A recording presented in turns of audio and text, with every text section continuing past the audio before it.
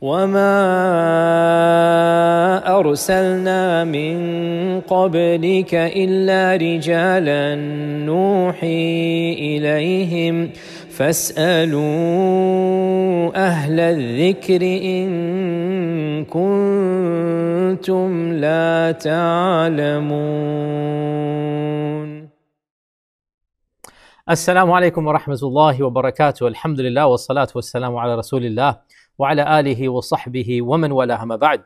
Today we have a very special Q&A and we're going to start off by asking Sister Kanwal's question, I think from Canada, I believe, where she asks the Islamic ruling on celebrating Thanksgiving. She asked this last month because Canada has Thanksgiving different than America. And Brother Imad also has emailed a few months ago, and I'm combining both of these, and he is saying that, can you please explain the ruling on various celebrations that we do here in America? He's writing from America, and he begins with Thanksgiving, New Year's, birthdays, marriage anniversaries, Halloweens, Independence Day, Memorial Day, etc. And so today's question is going to briefly discuss the issue regarding celebrations and participating in such celebrations.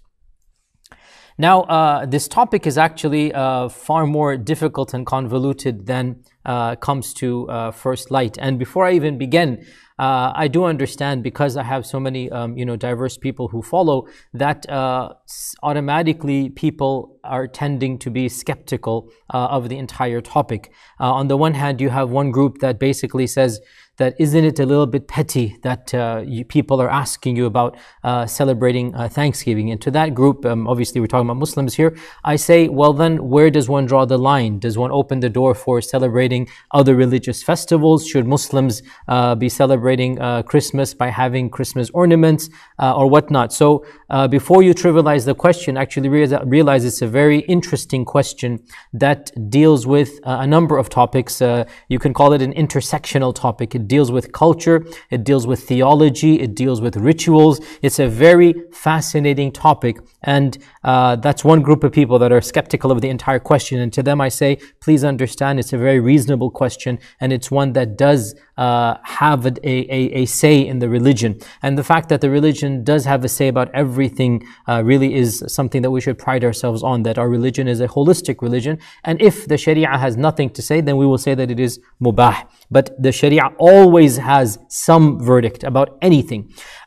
There's another group that have already made up their minds, and they're simply skeptical of any change of position. They know that this is haram. They are certain that any type of celebration is haram because they have heard very famous scholars and teachers, some of whom I consider to be my own teachers, say that any type of celebration is ritualistic and paganistic and therefore against the Sharia. And so they have already made up their minds. And to that group I say, that's great, alhamdulillah, no problem. If you are following respectable ulama, respectful ulama, and they are all respectful, then no problem. That's fine. But at the same time, if you are open-minded, listen to the evidences and listen to the alternative understanding and see if there's any if there's any change that happens. But in any case, you're asking me my opinion, and obviously I will be giving this from my perspective. This is going to be a very long lecture. It's going to be in the entire episode today is going to be answering this one question, and therefore, for those of you who do not have the time to listen to the entire, however long we're going to be talking, an hour or so, then I will summarize, because I've been asked by a number of people to always summarize any long fatwas. I will summarize by stating that while I respect immensely the opinion of those who say that it is not allowed, and I understand where they are coming from, and I sympathize with their paradigm, and I'm with utmost respect. At the same time, I feel that that position is simply not justified, and that it does require us to think through their cultural understandings of the religion of Islam. And I feel that the group that has forbidden these things, generally speaking, are not as familiar with Islam as it is practiced in other societies other than their own, and they make judgment calls that the Sharia has taken into account that cultures vary. And so I believe that their understandings are a little bit culturally influenced or skewed, and because of this, they project their understanding of what should and should not be. And I'm not challenging their understanding for their peoples. They project it onto the globe. And I feel that they make some judgmental errors in that regard. And therefore, while I respect that position, I state that the majority position of modern scholars of the entire ummah is that celebrations and festivals, the default with regards to celebrations and festivals is that the Sharia is silent about them unless there is a ritual involved, there is a paganistic entity, there is a deification to other than Allah subhanahu wa ta'ala. In that case, if there is a festival that is linked to a religion, inherently linked to a religion, then as Muslims we should not and cannot celebrate it. Otherwise, the default, especially for private individual festivals or celebrations, is that the Sharia is silent about it. Neither does it encourage nor does it discourage. And perhaps one can make the argument that a festival of a public nature, that the entire society is enticed and encouraged, that an Islamic society should encourage regular festivals only of the two Eids, the Eid al-Fitr and Eid al-Adha. Any other type of festival, it would not be encouraged, and perhaps even an argument can be made that it is makruh. This is my opinion in a nutshell, and I will inshallah ta'ala now elaborate in more detail. Now, with regards to this question, the question primarily is about Thanksgiving, but I will extrapolate based upon the other brother's question about all types of festivals. The fatwas that we look at are pretty much all modern. And the reason for this is self-evident, that the types of festivals we're talking about, earlier ulama in the 10th century, 11th century CE, they were not aware of these types of festivals. And the notion of having a repetitive festival over and over again is not something that they encountered, and therefore there are no fatwa that are written about Thanksgiving in early or in medieval Islam. What we do find is, of course, generic talk, and we'll talk a little bit about that in today's lecture. So the fatwas dealing with the celebrations you're asking about are modern. And if you look at the modern scholars of the ummah across the globe, it is very easy to demarcate two easily discernible camps. On the one hand, you have respectable, and they're both respectable, they're the great ulama on all sides. We respect all scholarship of Islam. On the one hand, you do have one group of scholars who follows the thought that is known as Salafism, who generally speaking, almost entirely consider all types of festivals to be ritualistic in nature. And so they argue that all types of festivals and celebrations other than Eid al-Fitr and Eid al-Adha are not allowed. And they have two key arguments that they make. There's others, but there's two main ones. The first is that they say that festivals and regularly repeating celebrations are rituals. And because they're rituals, the Sharia has forbidden any type of ritual that it has not sanctioned. So the default, they would argue, when it comes to repetitive festivals is that they should be religious innovations or bid'ah. Okay, so this is the first argument that they make. And they base this argument on a number of famous hadith. Of them is the hadith in Abu Dawud, in which Anas ibn Malik says that the Prophet ﷺ came to Medina and he found the Ansar used to celebrate 2 days. And so he said to them, what are these 2 days? They said, these are 2 days we used to celebrate in the days of Jahiliyyah. So the Prophet ﷺ said, indeed Allah subhanahu wa ta'ala has substituted 2 other days better than those 2 days, Eid al-Adha and Eid al-Fitr. So this hadith is used by the first category of scholars to state that the fact that the Prophet ﷺ negated the other 2 days and he said Allah has given you 2 better days indicates that any other type of festival, any other type of, now the key word that they use is Eid, that Eid. And what does Eid mean? Well, when people use it generically, they mean a day of festivities, but linguistically, Eid comes from Aada Ya'udu. And the famous scholar Shaykh al-Islam ibn Taymiyyah, he writes in his book Iqtida' Sirat al-Mustaqim li Mukhalafati Ashab al-Jahim, following the straight path in being different from the people of Jahannam. It's a 2-volume book in which he elaborates a lot on these notions of festivals, on these notions of Muslims having a separate identity from those other than Islam. Ibn Taymiyyah says that the term Eid means anything that comes back regularly, any place that you go back to regularly, or any time in which you do rituals, the same rituals every single day or every single season. This is going to be called a type of Eid. And so Ibn Taymiyyah argues that there are only two Eids in Islam. And any other Eid would, by definition, so any other repetitive festival, let me put it this way, any other repetitive festival would be an Eid. And because Islam only has two Eids, Ibn Taymiyyah argues, any other repetitive festival that an entire society is embracing would constitute a third Eid. And therefore, he says, it is a bid'ah or a religious innovation because festivals are a part of the Sharia. Therefore, even if the festival is secular in nature, he would argue, even if it is something that is not inherently religious, because the Sharia has taken control over regular celebrations, it will be considered religious, and therefore it will be a innovation, a bid'ah into the religion. This is the first argument that is made, that any repetitive public festival is a Eid, and every Eid other than the two Eids is considered to be an innovation. The second argument that Ibn Taymiyyah and those who follow him make is that they say there is an element of imitating those outside of the faith. And the Sharia has evidences that indicate that Muslims should not imitate those outside of the faith, as in the famous hadith of Abu Dawood that our Prophet ﷺ said, "Man tashabbaha biqawmin fahuwa minhum."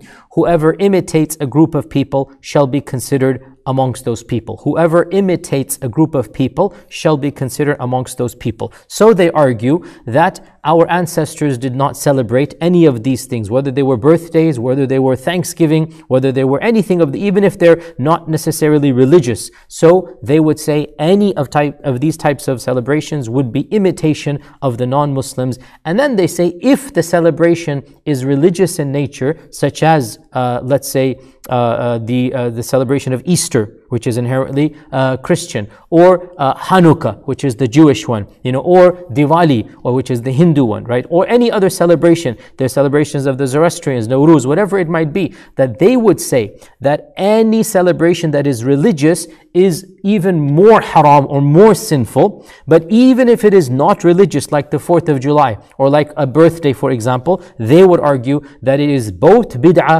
and tashabbuh al-kuffar, which is imitating the non-Muslims, and it is haram. So they're going to make a two key argument. It is a religious innovation, and of course all religious innovations are haram anyway, but on top of this they say it is also imitating other civilizations and cultures. So that is their argument in a nutshell.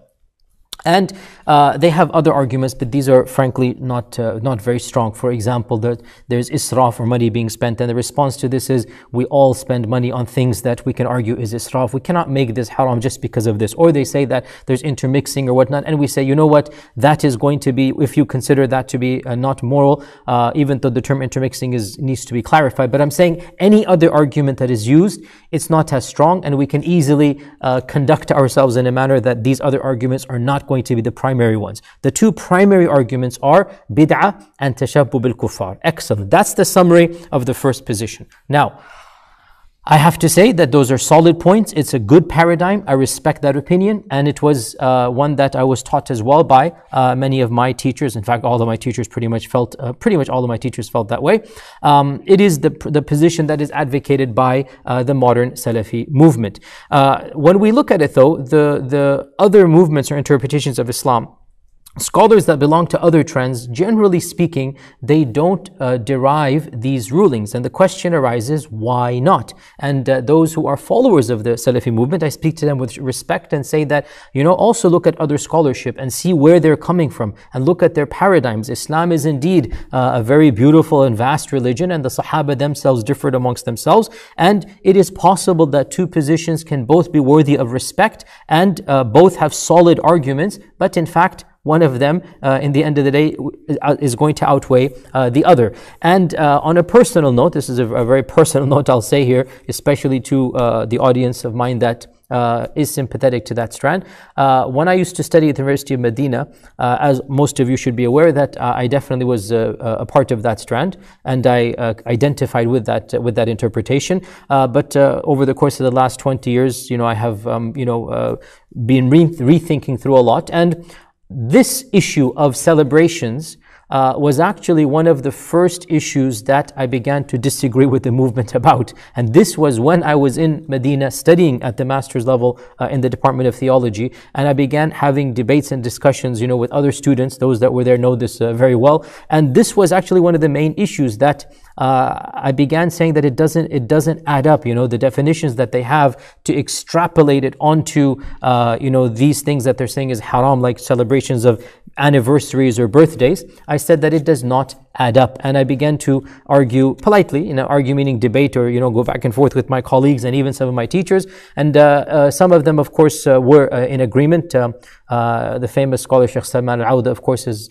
of the position that I'm advocating, and others as well. So the point being that there are other opinions out there, and if you choose to follow one position, that is fine, but understand that there are other opinions that have solid evidences and are coming from other paradigms. And inshallah, we're going to explain why the other school does seem to actually make more sense. Now, this issue is a little bit technical. We're going to have to go back to definitions. We're going to have to go back to what exactly is a bid'ah, and how do we understand the concept of Eid or celebrations, and what is the perspective of the other schools of thought with regards to these ahadith that the first school brings, and what is the understanding of tashabbuh or imitation. Because here's the point: depending on how you define bid'ah, the rest of your talk is going to be based upon that. How do you define imitating the non-Muslim? The rest of your talk is going to be based upon that. So we have to go back to definitions. We have to go back to the very bases of these concepts and topics. And we need to understand that there are scholars from the very beginning of Islam who have defined bid'ah and understood bid'ah in a very different manner than other scholars. And I actually have a longer talk online, which I don't have time to repeat right now, but you will find it online, and that is entitled Defining Bid'ah. There's an entire topic about how classical ulama define the notion of bid'ah, and the fact that there has been, since the beginning of Islam, an area that has slightly been disputed, that is this bid'ah or is this maslaha mursala. And you can go and look it up over there. There is a little area. There's of course bid'ah that is clear cut, that is contradicting basic understandings. If somebody were to think that, dancing is a way to come close to Allah subhanahu wa ta'ala, pretty much all the scholars would say that this is not the way you come close to Allah. We do not worship Allah, through dance or through music or whatnot. That's something that is well known. At the same time, there is a gray area. And one group of ulama define bid'ah to be that any statement or ritual or action that is done that one expects Allah to reward him by doing, and which has no basis in the Sharia. Okay, this is in fact Ibn Taymiyyah's definition. Now, according to this definition, I argue that celebrating private celebrations can never constitute bid'ah. This is the argument that is made by many scholars of our times. Because when you celebrate an anniversary, when you celebrate a birthday, you are not intending for Allah to reward you as an act of worship. It's a generic festival. So the notion goes, how do you understand bid'ah? And the notion as well of tashabbuh, we're going to come to. How do we understand the issue of tashabbuh? And the issue comes, how does one understand as well the hadith of the people of Medina, the Prophet ﷺ coming and telling them that Allah has substituted for you 2 other days? The response is that if you look at the commentary of this hadith in many of the books of hadith, if you look at how this hadith has been understood, Actually, at face value, from a standard mainstream usul al-fiqh paradigm, what is usul al-fiqh? Usul al-fiqh is the science that is used to derive rulings from the texts, from the sources. So how do you derive rulings from the sources of the Sharia? What is the methodology to derive? So you have a verse of the Quran, or you have a hadith of the Prophet ﷺ. How do you extract from it something is haram or halal, something is mubah or mustahab or makruh? How do you extract? There's a methodology that is called the science of usul al-fiqh. And if you look at these traditions through the mainstream understanding of usul al-fiqh, the wording of the Prophet ﷺ that Allah has substituted 2 days better than those 2 days. From that wording with mainstream usul al-fiqh, you cannot derive tahreem. You simply cannot. Allah has substituted 2 days better than other 2 days. The maximum that you can derive is that celebrations similar to those are makruh. That's what it would say. Allah has substituted 2 days better than that too. That means that the max that can be said is that it is makruh. And also, this hadith, if you wish to use it for celebrations, can only apply to communal celebrations, because that's what the hadith is about. That the Ansar were saying, we have 2 days that we used to celebrate as a community. So you cannot use that hadith to even talk about celebrations in your house, something that you do with your children, with your family, with your friends. That hadith has nothing absolutely to do with the notion of private celebrations. The maximum that one can derive, and actually I am sympathetic to this, no problem, you can quote me on this, that celebrations of a communal nature, societal nature, national nature, celebrations that the entire society is looking forward to in a Muslim land, definitely Eid al-Fitr and Eid al-Adha should be the main ones. Anything other than this, one can argue that it is makruh. One can argue that scholars in particular should not be, cheerleading for any celebrations like a national day or this day or parade day or whatnot. If groups are doing it or the nation is doing it or whatnot, even to argue it is haram from that hadith, it's not possible. But if you say that it is makruh, it's not something that we like. And I agree that any celebration that is done on a regular basis, why should scholars be encouraging? There's always going to be something that is somewhat potentially problematic, such as a national day, for example. Inherently it is permissible to be proud of one's nation and whatnot, but it is possible to become nationalistic. It is possible to think you are better than other people. And these types of things are, feeding into that paradigm. So we have a fine line between being proud of who you are and happy at everybody else, and being proud of who you are and looking down at everybody else. So my point is that the hadith of the Ansar having 2 days, there is an assumption that one group has that it was a non-religious festival. That is an assumption.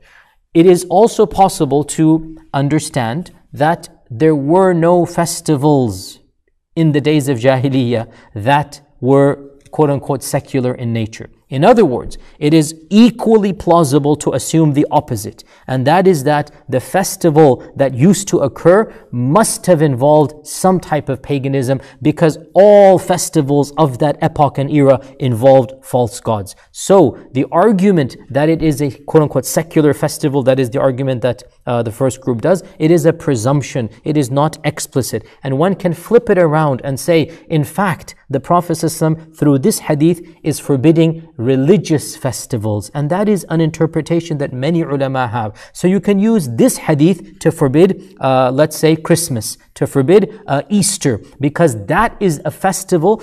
Back in the day, religion and society were always together. There was no such thing as such a public event without religiosity, without some element of servitude to their false gods. So the notion that this festival was not religious is an assumption, and it is true to make a counterclaim. Number one. Number two, we said that from an usul al-fiqh perspective, this hadith in reality, the max that you can use, and I don't have a problem if it were to go that way, and as I said, I am sympathetic to that, is to say that it is makruh to have a national festival that everybody is celebrating publicly.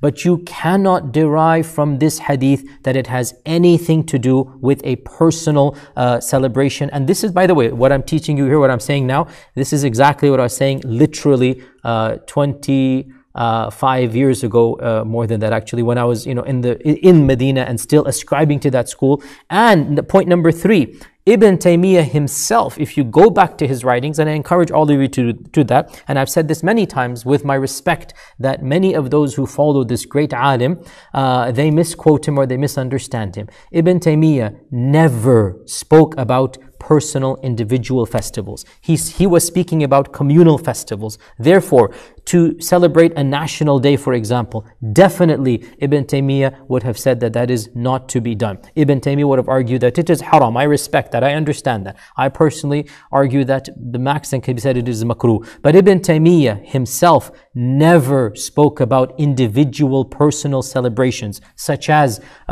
our ones that we do in our houses, anything that we do, even if it is regular. He did not speak about that. He spoke about a regular communal festival. So Ibn Taymiyyah does not have a fatwa about anniversaries and birthday parties and whatnot. Ibn Taymiyyah, you can read in, by the way, you can say he would have considered it haram. That's a valid argument. But do not quote him and say Ibn Taymiyyah said birthdays and anniversaries are anything. On the contrary, he does not speak about that. So that is the point with regards to understanding the hadith of the festivals. Now, as for Ibn Taymiyyah's point that we need to look at the linguistic meaning of the term Eid, this is a good point, excellent point. It is a valid principle of usul al-fiqh, and I respect that. The alternative school will argue, and this is a technical point, when a word is used in the Sharia, there are at least three levels that one has for that word. Number 1 is the Shar'i definition. Number 2 is what is called the urfi definition. What is people understand? And number 3, it is the lughawi definition or the technical origin of the word. And it is in that order. We go and we look at the word in that order. So, give you an example. When Allah says zakah, zakah has been defined by the Sharia. We don't look at the origin. We don't look at how other people understand it. Zakat is a charity that Allah has prescribed. It is a certain percentage and we must give it at a certain time. So we go to the technical definition.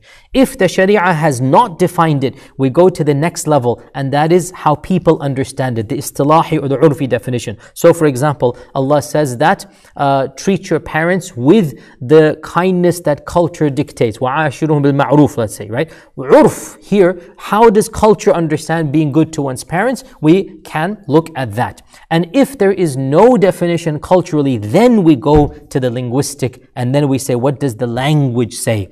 And in this particular case, when the Prophet ﷺ is using the term Eid, the other group would argue there is no need to go to the third when the second one is understood. And the second one is, it is a celebration that is inherently religious. It is a celebration because the term Eid was always used for a religious celebration. So the point is that the first group, which is the Ibn Taymiyyah group, is arguing any celebration constitutes Eid. And the second group is arguing, no, what has been forbidden by the Sharia is a celebration that is inherently religious, i.e. Hanukkah or Easter or Christmas. That is what the Sharia forbids. So it goes back to how you look at the term Eid and which level of definition do you want to go back to. And again, this is an interesting point, goes back to usul al-fiqh. So from the perspective of the other school, they would not look at the fact that something is repeating back and back. They're not concerned with the linguistic definition because that's going one level down. It has already been defined by how it is understood by the people that the Prophet ﷺ is speaking to.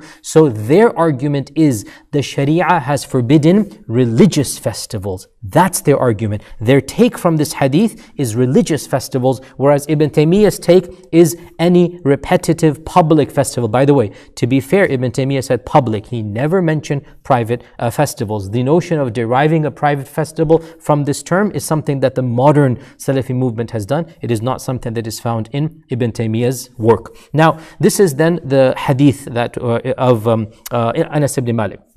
The next argument that is used is the notion of tashabbuh. The notion of tashabbuh, the notion of imitating non-Islamic cultures and civilizations. And this, in my humble opinion, is an extremely tenuous, weak argument to be made. And that is because the camp that uses this understanding is not able to provide a clear-cut definition, a solid definition, a consistent definition that they can then apply to their own lives.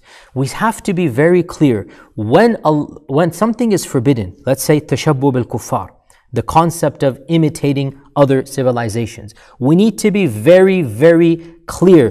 Demarcate the rule. Give us the maxim. What constitutes imitation? What is allowed and what is not allowed? And by the way, even Ibn Taymiyyah argued in his book Iqtidar as-Sirat al-Mustaqim that imitating non-Muslims is something that is completely contextual. It changes from time to place to society to culture. And in fact, Ibn Taymiyyah explicitly argues that even your understanding, your environment will have an impact. For example, he says, if a Muslim is living in a non-Muslim land, we don't expect him to dress like the people of his land back home. He may dress with his own surroundings if that is what will be beneficial for him, because in that case he is not going out of his way to imitate. Here's the point here. Ibn Taymiyyah himself understood that the notion of tashabbuh is contextual, and my polite argument is that those scholars from one region of the world who make a blanket call of everything being tashabbuh, they are not understanding that tashabbuh is relative, and what might be tashabbuh for one of their own sons in the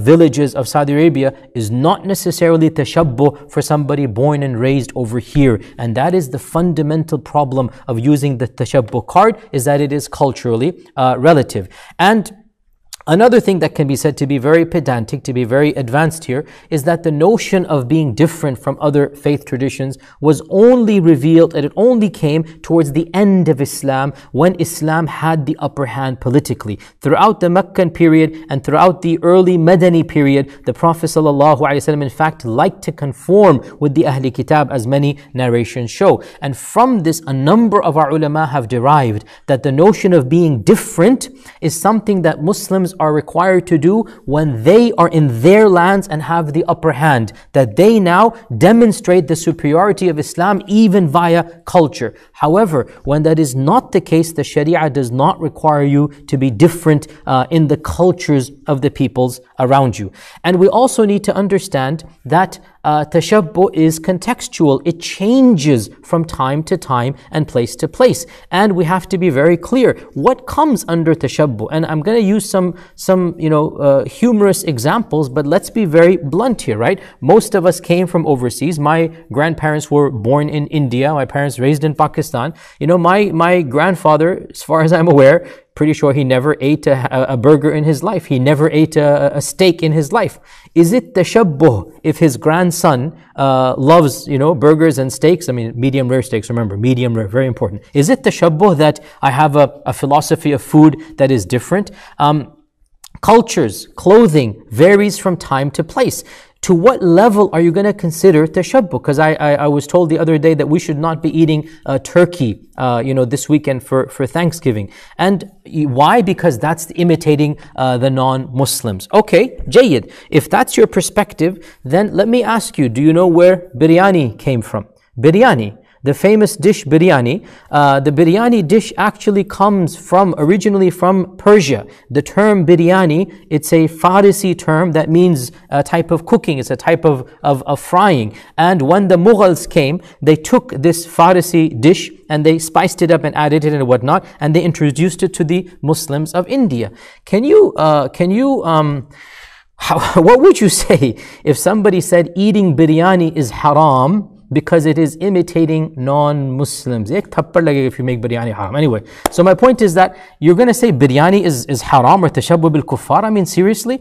And the origin of biryani is non-Muslim, by the way. That's what I'm trying to explain here. So why is eating turkey considered tashabbuh and eating biryani is not? Think about that. We need a consistent a very consistent rule here. Why is eating a burger and fries not tashabbuh? And if I were to eat a turkey on any day, whether it's this weekend or any weekend, why would it be tashabbuh? Because again, remember, the notion of repetitive or a day or whatnot, that's one paradigm. The other paradigm says no big deal. It's a culture. It's a habit. If I were to eat turkey any day, if I were to eat it day after tomorrow or today, why would there be anything wrong with that? The point is that cultures change, and therefore the notion of tashabbuh changes as well.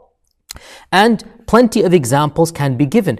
For example, in early Islam, there are many narrations from the tabi'un, from the students of the Sahaba. There was a certain type of cap that the Yahud would wear. It's not a skull cap, it's a slightly different one. It was called a Tayalisi cap. And we have numerous narrations. When the Muslims conquered other lands and they saw the Yahud wearing this, they said we should not be wearing this. But slowly but surely, that cap became common in Muslim lands and people began to embrace it until one of the most famous scholars of hadith who wrote one of the earliest books of hadith, he was called Imam At-Tayalisi because of that cap. So what was once considered imitation and haram, within 100 years, he died like 240 something, within 100 years, one of the greatest scholars of Islam is called after that cap. And Al-Hafidh ibn Hajar, he comments on this and he said that in the early times, that cap was a custom only of the Yahud. But over time, it became common and so it became permissible. Here's the point. In early times, something is imitation. 100 years later, it is not imitation. Pretend you were in the middle. What would you do?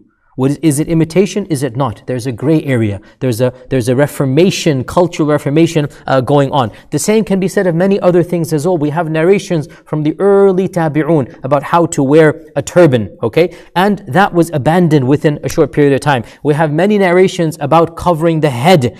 And we have other narrations from the scholars of Andalus saying, no, you don't have to cover the head. It's a cultural thing. And that's my position as well. The covering of the head is not from the Sharia. It is a cultural habit. And there are many fatwas of ulama that said uncovering the head is imitating the non-Muslims. Well, maybe it was in their culture. I'm not arguing that. The Sharia does not come with head caps or no head caps. The Sharia comes with generic guidelines. And I agree, when Muslims are in a position of power and they are the majority of a society, why should they abandon their ways and look and imitate other civilizations? In British India, when the Mughal dynasty when the mutiny took place, or I should call it the First War of Independence in 1857, and the British marched in and arrested, the Mughal emperor and took over, and the East Indian Trading Company became the British Raj.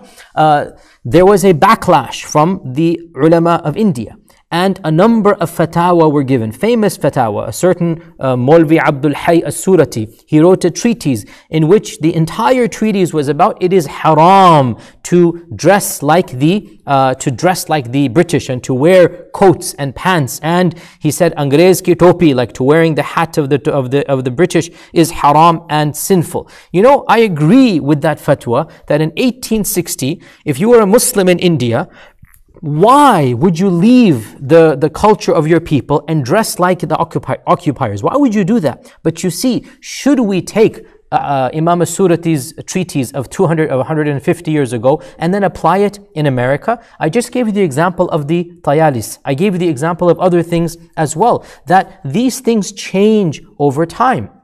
The famous scholar Rashid Rida of 120 years ago, the greatest scholar of Islam 100 and something years ago, that he was asked about wearing European-style hats, and the Muslims of South Africa asked him this. And in Egypt, it was not common at the time. He said that for those people in your lands, it is permissible because their situation is different than ours. The point being, tashabbuh varies from time to place to culture, and people living amongst others are not going out of their way to imitate them. That's the key point here. It is not allowed to take a fatwa about tashabbuh from a scholar who has never stepped foot outside of his land and apply it in a land literally across the world. For us here in America, we speak English. We take the technology of the West. We use the computers built by the non-Muslims. Is anybody going to consider this tashabbuh? If you're not going to consider the cuisine tashabbuh and wearing pant and shirt tashabbuh, then why is taking on the overall cultures of the people around us tashabbuh as well? Tashabbuh has to have two conditions. So I said you need to have a clear maxim, a demarcation. Listen to me now. This is what is tashabbuh. Number one, Tashabbuh requires an intention to want to imitate another group. Because of the verb tashabbuh means tafa'ul, means you go out of your way. There is a difference between tashabbuh and tashabuh. Tashabuh means you're following them because everybody's doing it. Tashabuh means you're eating the food of the people you happen to live in. Here's the point, dear brothers and sisters. The Prophet ﷺ dressed like the non-Muslims of his time and ate like the pagans of his time. That was his culture. Did he come and change the dress code? No. So when he says, whoever imitates a nation will be amongst them, listen to this carefully.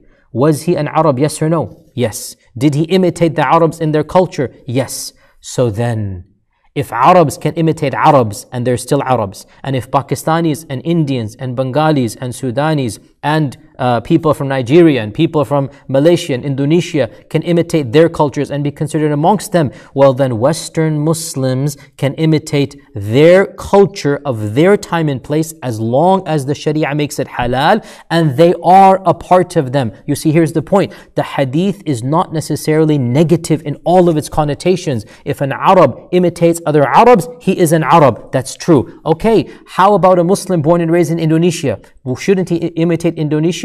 How about a Muslim born and raised in America? He may take the garb and the cuisine and the culture that is halal. Now, if the Sharia says dating is haram and the American culture says go date, we say, okay, the Sharia has made it haram. But listen carefully. The Sharia has not told us how to dress. It's told us the generics of what is awrah and what not. The Sharia has not told us the cuisine. Biryani is not bid'ah. Hamburgers is not bid'ah. Steaks are totally halal. But remember, only if they're what? Remember? Medium rare. Okay, so my point being, there is no tashabbuh in your culture, if that is your culture. And we are living in lands that are not the lands of our ancestors, so there's going to be a natural progression. This leads me to a bit of a psychological tangent, and I hope you guys are following. There's a lot to unpack in this lecture. You see, the reality is, let's put fiqh aside for a second. Let's put fiqh aside for a second. What we are really seeing is the erosion of one culture as its children grow up in another culture. And this is a natural reality of any group of people that have come to another land. Forget Islam or any time any group comes to another land, the elders are saddened by what they see of their children and grandchildren leaving things that they considered a part of their ancestry and heritage. But what that group doesn't understand is culture is not static. Culture is organic. Culture breeds in and breeds out. It gives and it takes. Islamic culture itself is not unified. How Muslims live in Indonesia is not the same as how Muslims live in Africa. And that's not the same as how Muslims live in the Middle East. And Islam allowed for all of these diverse cultures. Now that Islam is growing in the Western world, and we have American Muslims and Canadian Muslims and British Muslims, then there's going to be these culture wars. There's going to be these tensions between the next generation and between the elders. And there's going to be sometimes cultural clashes, sometimes religious clashes, and sometimes both types. And we have to be broad-minded enough, wise enough, religious enough, academic enough to separate the cultural from the religious. And this is one of those connotations, okay? The reality, again, to be personal here, I mean, again, I remember even growing up, Allah blessed me to be with my grandmother. She used to live here before she passed away. She died in America. And so I grew up and she was in our household and she did not speak English, right? And she was obviously very frustrated at all of her grandchildren, not being as Indian Pakistani as she would like them to be, and she would call us Angrez ke aulad, you are the children of the British, because again, that's the term, British, because from her time, 1920s, when she's growing up, to act like this and speak like this and have American English or whatever, she's considering this to be British, customs and culture.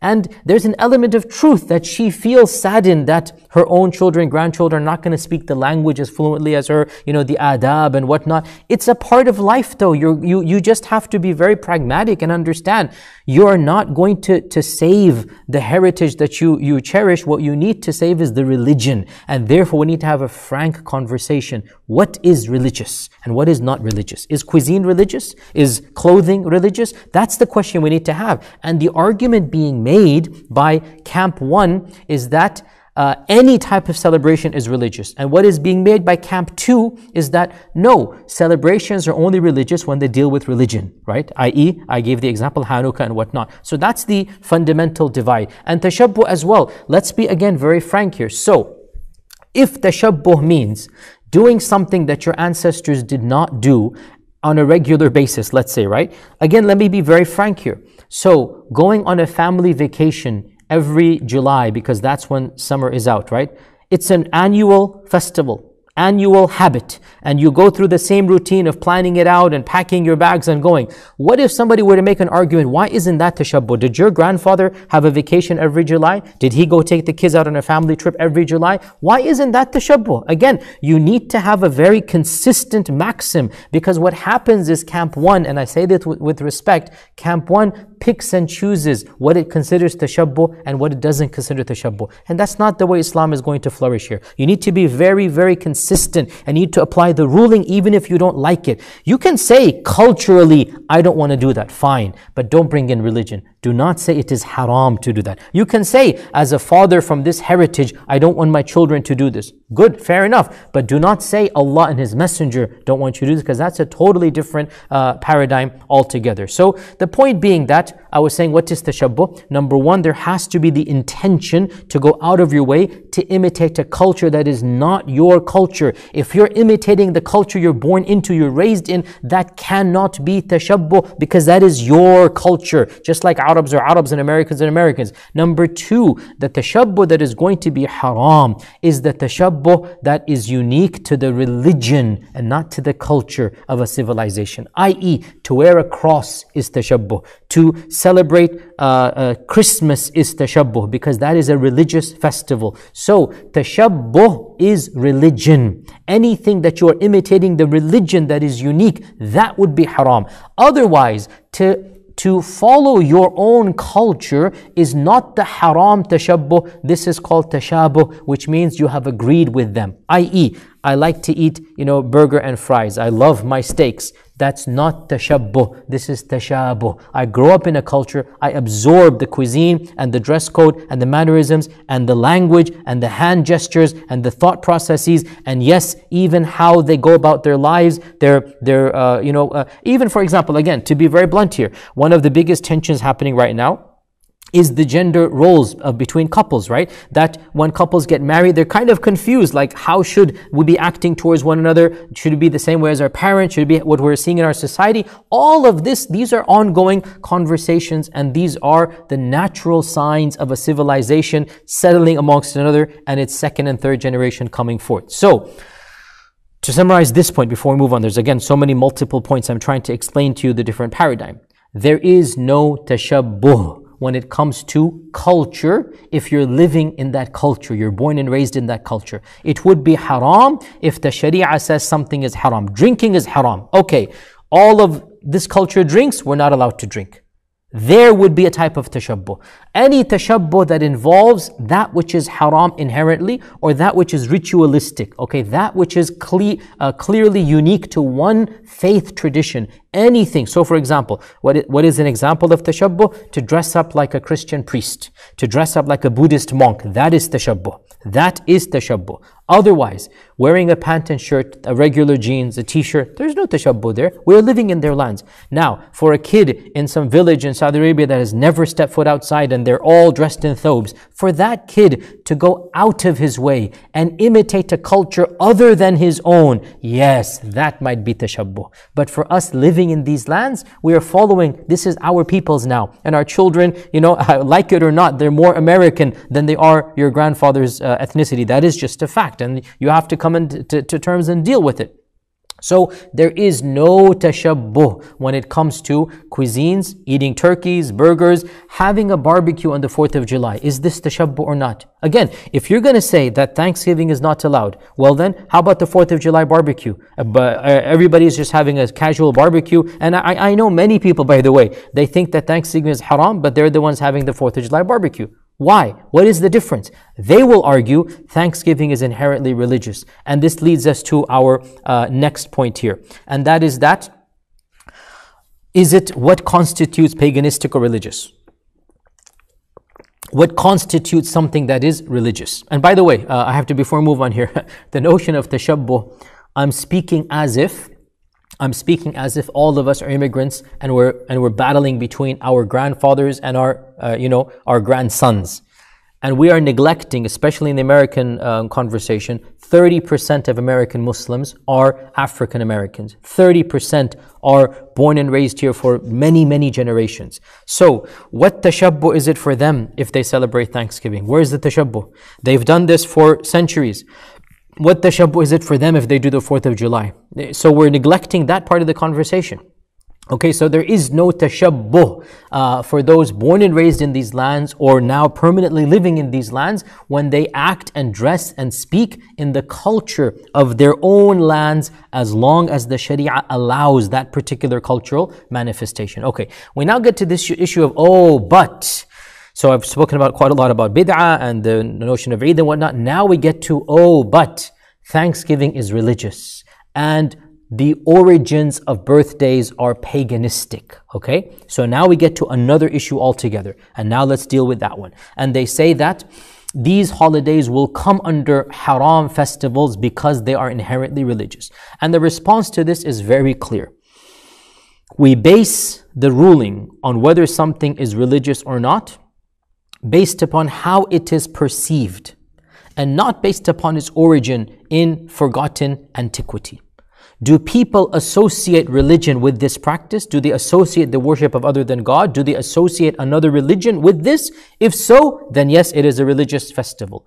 Or is it generic and celebrated by people of all faiths and no faiths, and it has become disconnected completely from its antiquity, from its ancient history? And in fact, you have no alternative except to follow the position that you must look at today's understanding and not yesterday's or 1,000 years ago. And I'll give you some simple example. The vast majority of you who are critical of these types of things that are deemed to be haram, you yourselves are using things in your daily life that have pagan origins. Okay? In fact, I can quote you literally. I have a list of, in a longer lecture that I've given, dozens of things. We can start with the days of the week. If you were to really be consistent, it would be shirk and haram for you to say Monday or Sunday or Tuesday or Wednesday, because the term Wednesday comes from the Greek god Odin. Woden, they pronounced him, and so they honored him by saying Wednesday. And Sunday was meant to honor the god of the sun, and Monday was meant to honor the god of the moon. And the months as well, August and June and July, are also meant to honor various gods of the ancient Greeks and the Romans. And we can go on and on. In fact, the Indians and Pakistanis and Bengalis listening here, are you going to say that Mehendi for your weddings are paganistic, despite the fact that the Mehendi ritual is inherently based on Hindu practice, right? The Mehendi is based on the yellow and putting this and that. This is literally coming straight out of Hinduism. But when Muslims embraced Islam, they cut off the paganistic roots and they kept this festival as a part of their wedding feast. And no Muslim in India, Pakistan, Bangladesh, Nepal, no Muslim who celebrates the Mehendi of the wedding even thinks that it has a Hindu origin. So what is the ruling based on? Is it based on 1,000 years ago, or is it based on right here and now? And I'm arguing you must live your life based upon the here and now, or else you will be forced to go through each and even the letter T, by the way, is most likely based upon the cross. Are you going to now stop using the letter T in everything that you write? So we have to be consistent, dear brothers and sisters. All too often, this topic, people become emotional and they don't really think things through, which is why I said we need to be very frank about what the Sharia allows, what the Sharia does not allow. We do not care about the origins of something, we care about how it is perceived. So the notion that blowing out candles has something to do with paganism, by the way, even that is contested, is to be academic. This is mythology. All too often, us Muslims, we love to just pass on mythologies. The tie, we say, was based on a cross. No, this is a blatant lie. The tie has nothing to do with the cross. But we have these types of, mythologies we love to spread. Maybe it was 5,000 years ago, the notion of a cake and festivals and whatnot. But these days, nobody on earth associates blowing out candles with any type of ritual to another god. And so the notion of ritual is not there. Therefore, we cannot use that argument when it comes to considering these things to be not allowed. Now, again, all of this, before I get there, let me move on to the next point here, and that is that the notion, therefore, of the example I had the example. So actually, there's an example from the Sharia that we can use here to also help us prove this point.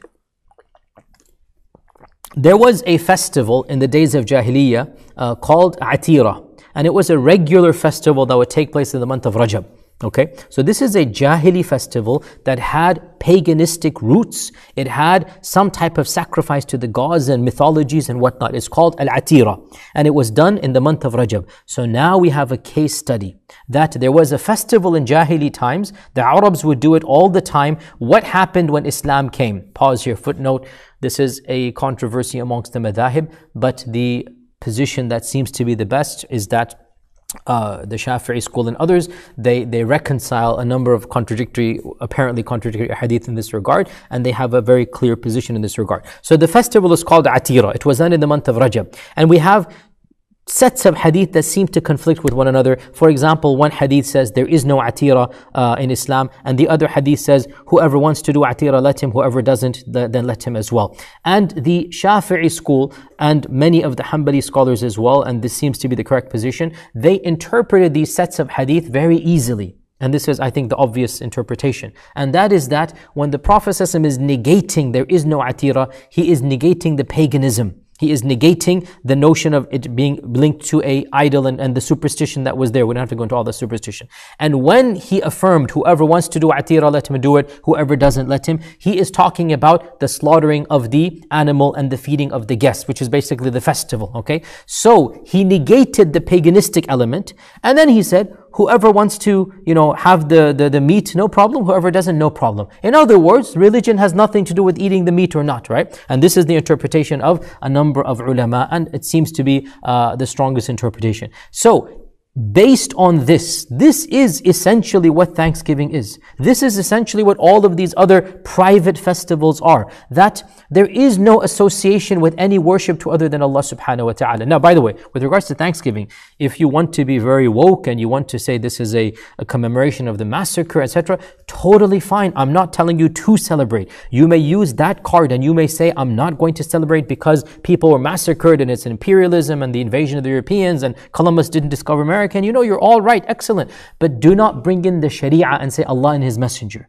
Say that this is an unethical celebration because of the fact that it perpetrated X, Y, and Z. No problem. You have the right to say that. My job here is to tell you what the Sharia says. The Sharia does not have a ruling on repetitive personal celebrations. That's what I'm telling you. You don't want to celebrate? Good for you. It's better for your money, better for your whatnot. But do not bring in the Islam card and say Allah has forbidden or the Messenger sallallahu alaihi wasallam has forbidden personal private celebrations, because the Sharia is silent on those celebrations. So this point, the next point, is that there is no notion of origin. We're not interested in origin, we're interested in how it is culturally perceived. And we can test this by looking at who celebrates the festival. So, do Jews, do Jews celebrate Christmas? Now you will say, I have a Jewish friend that does, so you're right, maybe you do. But generally speaking, do Jews celebrate Christmas? No, they don't. Do Christians celebrate Hanukkah? No, they don't. These are religious festivals. We look at the norm. We don't look at the outliers. We'll always find some people that break the rule.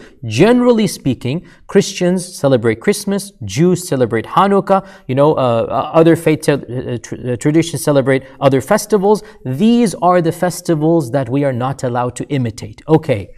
Do Jews, Christians, Buddhists, agnostics, atheists, everybody, do they celebrate Thanksgiving? Yes, they do. In fact, Thanksgiving is one of the most American celebrations. All faiths and no faiths do it. So there is no religion associated with Thanksgiving. So it becomes a festival that is generic in nature. As I said, it is a personal festival. It's not something that people are, it's not a national festival, even though there's a day off, but you do it at your house. There's no public festivities over there. Therefore, to conclude, now, I hope you guys are following. I went over a number of points. And this is a convoluted lecture. Each one of these points can be elaborated into a much larger lecture. I hope you were following. My point was to demonstrate that one group of ulama has considered festivals to be both bid'ah and tashabbuh. And I respect and understand that. However, when you go deeper and you look at their definitions, in fact, the majority of ulama of our times, the majority of ulama, the mainstream bulk of the ummah outside of one strand of Islam has a different understanding of rituals, a different definition of bid'ah, and a different understanding of, in fact, even Ibn Taymiyyah's understanding of tashabbuh is the same as this. The followers of Ibn Taymiyyah don't understand that tashabbuh is relative. Ibn Taymiyyah himself said tashabbuh is relative. Ibn Taymiyyah cannot be used for the tashabbuh card. Actually, that's not a valid point to be used over here. But the point is that they say the tashabbuh card. In response to this, we say the majority of the ummah does not view any type of festivals that are not religious in nature to be dictated by the Sharia. It is neutral. So, if you choose to celebrate or you choose not to celebrate, the Sharia is silent on it. Now, if you bring in something haram, that's something else. If there's going to be alcohol, well then obviously we're not talking about the festival, we're talking about the alcohol over there. If you bring in something that is inherently evil, so that is not intrinsically linked to the celebration itself. So, to summarize therefore, we can divide festivals into a number of categories. The first category are festivals that are inherently associated with another religion, and they're understood to be religious in nature. Examples are Easter and Hanukkah and Christmas. The default with regards to all such festivals is that it is impermissible for Muslims to adopt the rituals and the customs of those festivals, much less to actually celebrate. Because we are a people whom Allah has given two Eids, and the hadith of Anas applies in this category according to the majority interpretation, that we do not have a religious festival other than those two festivals. The second category of festivals are community festivals that are encouraged by society but are not religious in nature. And the two classic examples for this are the 4th of July and the Thanksgiving of North America. I believe that Thanksgiving is not universal in most other countries, but America, Canada have their versions of Thanksgiving. And these festivals, I would argue, the Sharia inherently is silent on them. The max that can be said is that there is a potential of it becoming makruh if society, if Muslims began to adopt or encourage this to be a competition somehow with the Eid al-Fitr and Eid al-Adha, which I don't see happening. Otherwise, the default is that these are not something that the Sharia has anything to say about. Therefore, if you choose not to celebrate, no problem. And if you choose to have a turkey on Thanksgiving or to have a barbecue on the 4th of July, no problem. The Sharia is not telling you either this or that.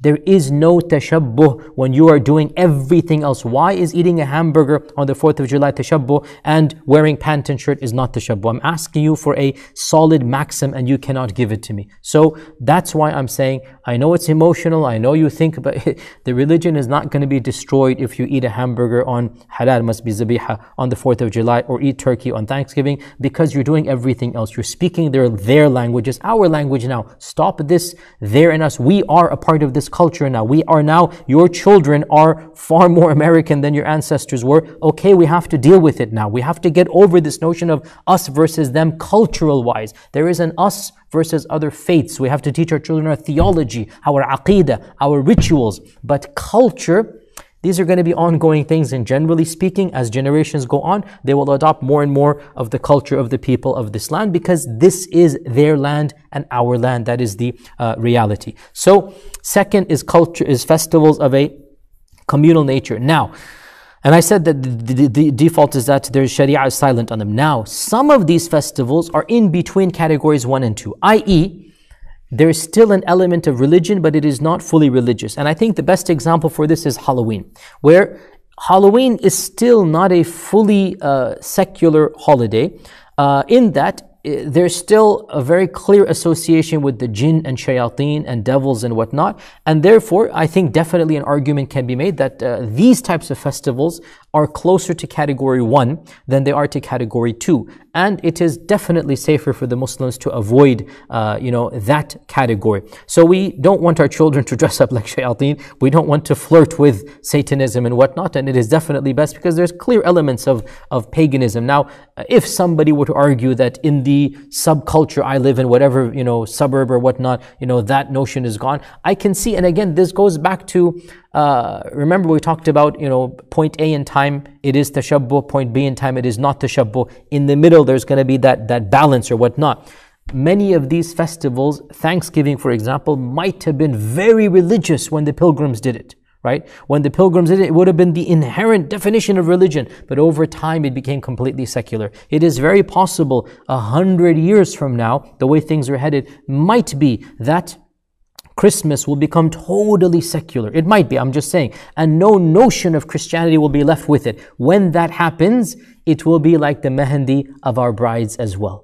And I know it sounds shocking or whatnot, but that is the reality. That when that happens, the verdict will change as well. But for right now, as we speak, the year is 2020 when I'm giving this lecture. For right now, as we speak, generally speaking, it is understood that Christmas is a Christian holiday. I understand that is changing over time, but right now, the association is very clear. And because of this, we say Muslims do not do this. When that association is totally gone, then it will be like using the word Monday to describe Yawm al-Ithnain. We don't say Yawm al-Ithnain, we say Monday, the moon day. And we have no association with the moon god, even though when that day was done, that association was intrinsically linked, and it was meant to venerate. Every Monday would be a veneration of the moon god. It is now gone, and it is halal, alhamdulillah, to say Monday. So the ruling is based upon the existence of the cause, al-illah. And when the cause is gone, the ruling will be gone as well. So the second category is communal festivals. We said festivals that have no religious inherent value, completely halal. There's some that are in the middle, and therefore they should be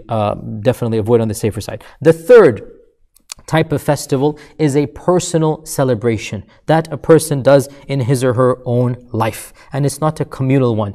And this, I am firmly a believer that this is neither bid'ah nor tashabbuh. There is no cause to forbid something of this nature. It cannot be a bid'ah because you do not expect Allah to reward you for celebrating the birthday of your son. And it is not tashabbuh because everybody's doing it. Your own culture is doing it. And by the way, with my utmost respect, the very culture that says it is tashabbuh, their own culture has adopted this practice as well. Their own children are doing it. And, again, I'm sorry to be blunt here, but in their own dress and their mannerisms and their code and whatnot, there is so much tashabbuh. Their ancestors do not wear watches, by the way, and all of them are wearing watches. Their ancestors do not wear the type of garment, or to be brutally honest, I said this to one of my colleagues when I was having a polite back and forth. I said, the people that are saying tashabbuh did not wear undergarments. They're talking about tashabbuh, the undergarments that everybody's wearing now. I'm talking about the undergarments, right? That was not worn by their grandfathers. Is that tashabbuh, right? So we need the maximum. We need the clear-cut ruling. What constitutes tashabbuh? Why are you